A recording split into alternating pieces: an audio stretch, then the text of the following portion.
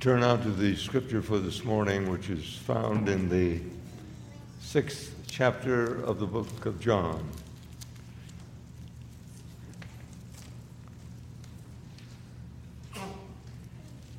I begin at verse 43 and read through verse 59 of John 6.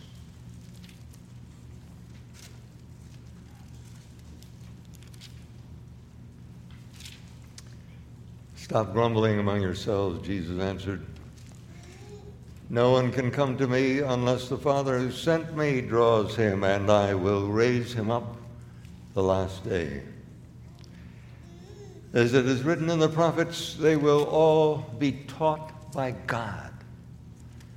Everyone who listens to the Father and learns from him comes to me. No one has seen the Father except the one who is from God. Only he has seen the Father. I tell you the truth. He who believes has everlasting life. And Jesus continues to talk to us and say to us this morning, I am the bread of life. Your fathers ate manna in the desert, yet they died. But here is the bread that comes down from heaven, which a man may eat and not die. I'm the living bread that came down from heaven. If anyone eats of this bread, he will live forever. The bread is my flesh, which I will give for the life of the world. And then the Jews began to argue sharply among themselves, how can this man give us his flesh to eat? And Jesus said to them, I tell you the truth. Unless you eat the flesh of the Son of Man and drink his blood, you have no life in you. Whoever eats my flesh and drinks my blood has eternal life, and I will raise him up the last day. For my flesh is real food, and my blood is real drink. Whoever eats my flesh and drinks my blood remains in me, and I in him. Just as the living Father sent me, and I live because of the Father, so the one who feeds on me will live because of me. This is the bread that came down from heaven. Your forefathers ate manna and died, but he who feeds on this bread will live forever. Congregation of our Lord Jesus Christ, I just want to underscore page 53, or rather, verse 53. I tell you the truth, unless you eat the flesh of the Son of Man and drink his blood, you have no life in you. My brothers and sisters, when these words were first spoken in the context in which Jesus was speaking, the people must have looked at him with astonishment. Here was a man who, so far as they were concerned, was one who appeared to be ordinary. His flesh, his fingernails, his eyes, and all that about him. And of course there had been things said about him and proclaimed about him that they could hardly understand, the miracles which he had performed and all of that. To be sure, they were aware of that. But here he speaks of something that almost must have shaken them deep inside. The Jews, with their careful prescription of what you should eat and how you should eat it, and at what times, and what utensils you should use. Jesus said, unless you eat me, you have no life in yourself. Unless you eat the flesh of the Son of Man and drink his blood, you have no life in yourself.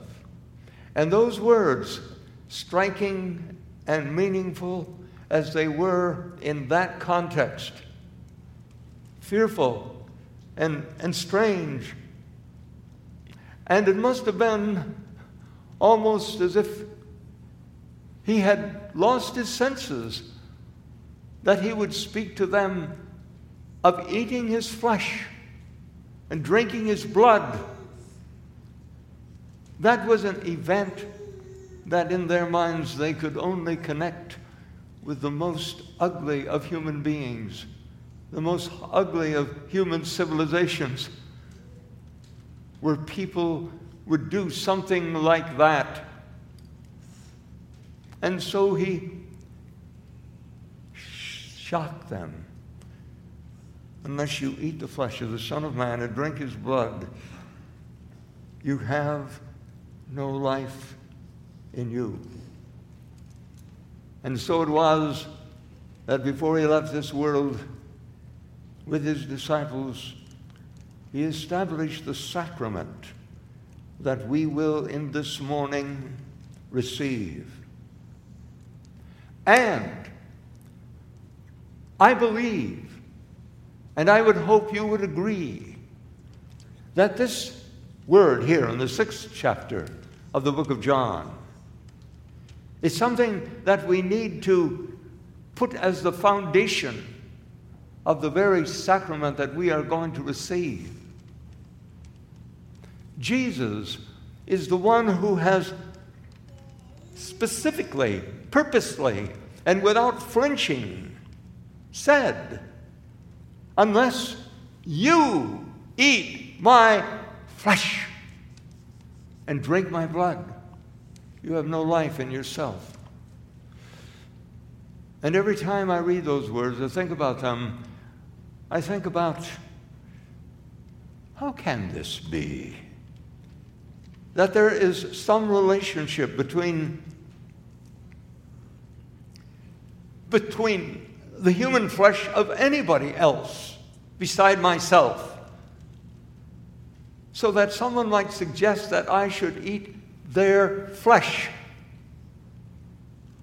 And as you know, many of you, I'm sure you do, that this idea has become the foundation of what we often call a sacramental theology that we do not really agree with. There are large elements of the Christian community which believe that there is some special contemporary miracle which occurs in the bread of communion, the wafer that is used. And right now, my wife and I are living in a different place where we're living with a lot of other elderly people who believe that way. That when they go to Sunday afternoon to this one place, they will eat Jesus with their teeth and tongues. But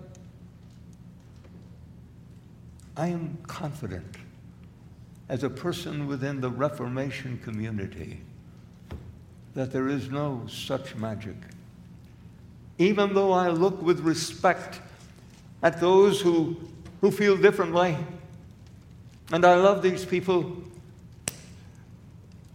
but to eat Jesus, to eat the bread, to drink the wine this morning, has that been changed?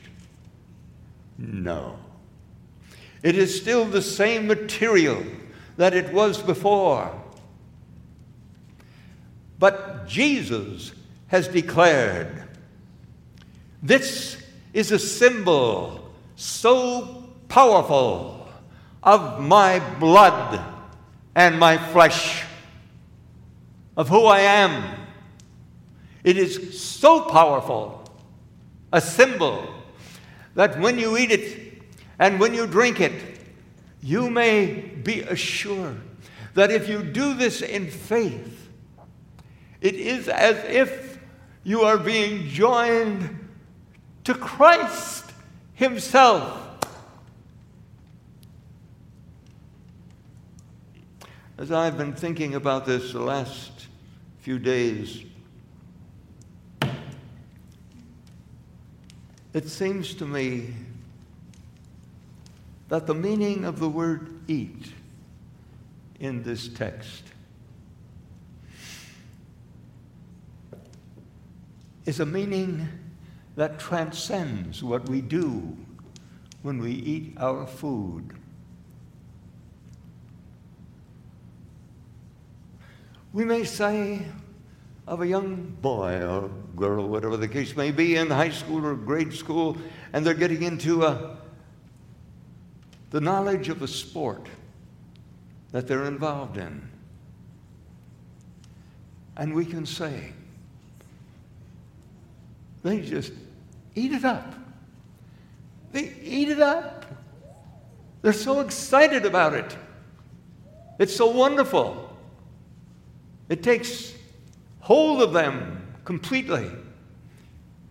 There is a sense in which the word to eat is used here in its non-material sense.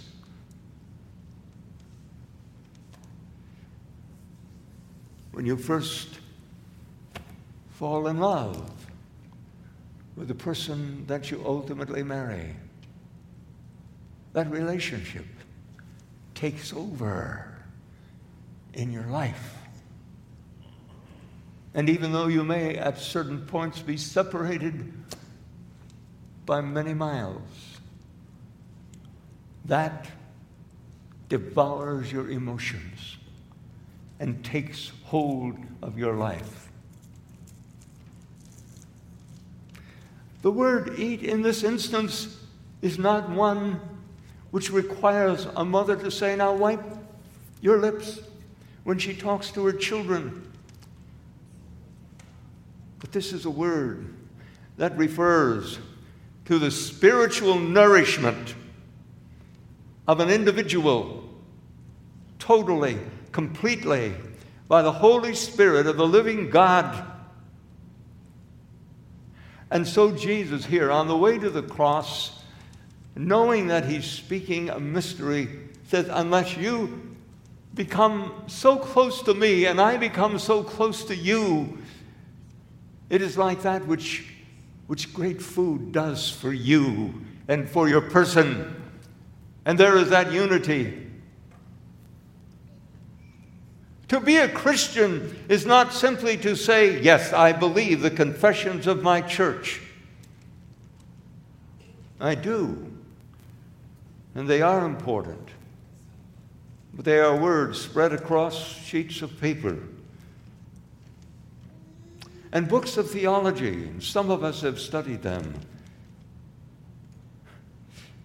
And you see all these ideas spread across the page about what Jesus did and all that sort of thing, and his return and all that sort of thing. And you say, oh, it's so good to read all those things and think about them all and wonder if so-and-so might be right and another person might be a little bit wrong, and you might say, this theology is great. And it can be important. And it is important. But Jesus, when he came before his disciples and his people who were following him, said, what has to happen is this: I tell you the truth, unless you eat the flesh of the Son of Man and drinks his blood, you have no life in yourself. Whoever eats my flesh and drinks my blood has eternal life, and I will raise him up on the last day. For my flesh is real food, and my blood is real drink. And whoever eats my flesh and drinks my blood remains in me, and I in him. And so, my brothers and sisters, I pray that you agree that these simple elements upon this table are that which Christ supplies as his flesh and his blood. And while the substance of these elements is not changed, the reality of what it means to be a Christian is changed. What do we say when we talk about Christian people? We say, well, they go to such and such a church, and that's a good church, you know, all the doctrines are just exactly what they ought to be, da-da-da-da-da. We ask the question, but has he been born again? Born again. New birth. We all recognize that's so important. To be alive with the Spirit of Christ. And so as you go to the table this morning, I invite you to remember Jesus' words. It's not my word, it's Jesus' word. Unless you eat the flesh of the Son of Man and drink his blood, you have no life in yourself. People who are born again because of their connection with Jesus, he will raise again on the last day. And theology, however important it may be, and all the doctrines, however important they may be, they do not eclipse in importance this word of Jesus. If you are connected with me through faith and you eat this sacrament, you will be alive. Alive. And so we come to the table this morning and we look at ourselves and we say, Jesus, I don't know how I got here, but somehow or another you directed my life and you said this to me and that to me, and I came to realize that you are my Savior and my God, and I am never going to die, and the day will come when I'll see him face to face. But not only will I see him face to face, but I will see the scars on his hands and the blood that flowed from his side to pay for the sinner's sins. And we will have eternal life. Oh, I pray that if there's anybody here this morning who for whatever reason says, I don't know if I'm that close, may God move mightily in this church. And yes, indeed, I do see the empty benches here and all of that, and somehow It simply says to me, may Cottage Grove Church be used by God to bring this Lord Jesus Christ in all of his power and all of his grace and all the reality of his salvation to the lost, that they may eat his flesh, not with their teeth and tongues, but with their souls. And this will be a place where eternal life is celebrated. This is our celebration this morning, brothers and sisters. And with this idea, I conclude this sermon, and I ask you to pray with me before we turn to the communion formulary. Oh God, this is something, some churches have this Sunday after Sunday after Sunday. We have it only infrequently, 3 or 4 times a year, maybe 5. But most of all, your grace can be among us, and we can feel ourselves being nourished by your presence and the power of your forgiving Spirit. Oh yes, Holy Spirit of the living God, dwell mightily within these walls this morning as we partake of the elements within the next few moments. Please be with us and care for us and bring us close to you. And may we eat Jesus, our Savior, so overwhelmed and impressed by him and what he has done and by the Spirit he has sent. It is as if his very being has been united with our own. Thank you, Jesus, for this great miracle. In the name of Jesus, amen.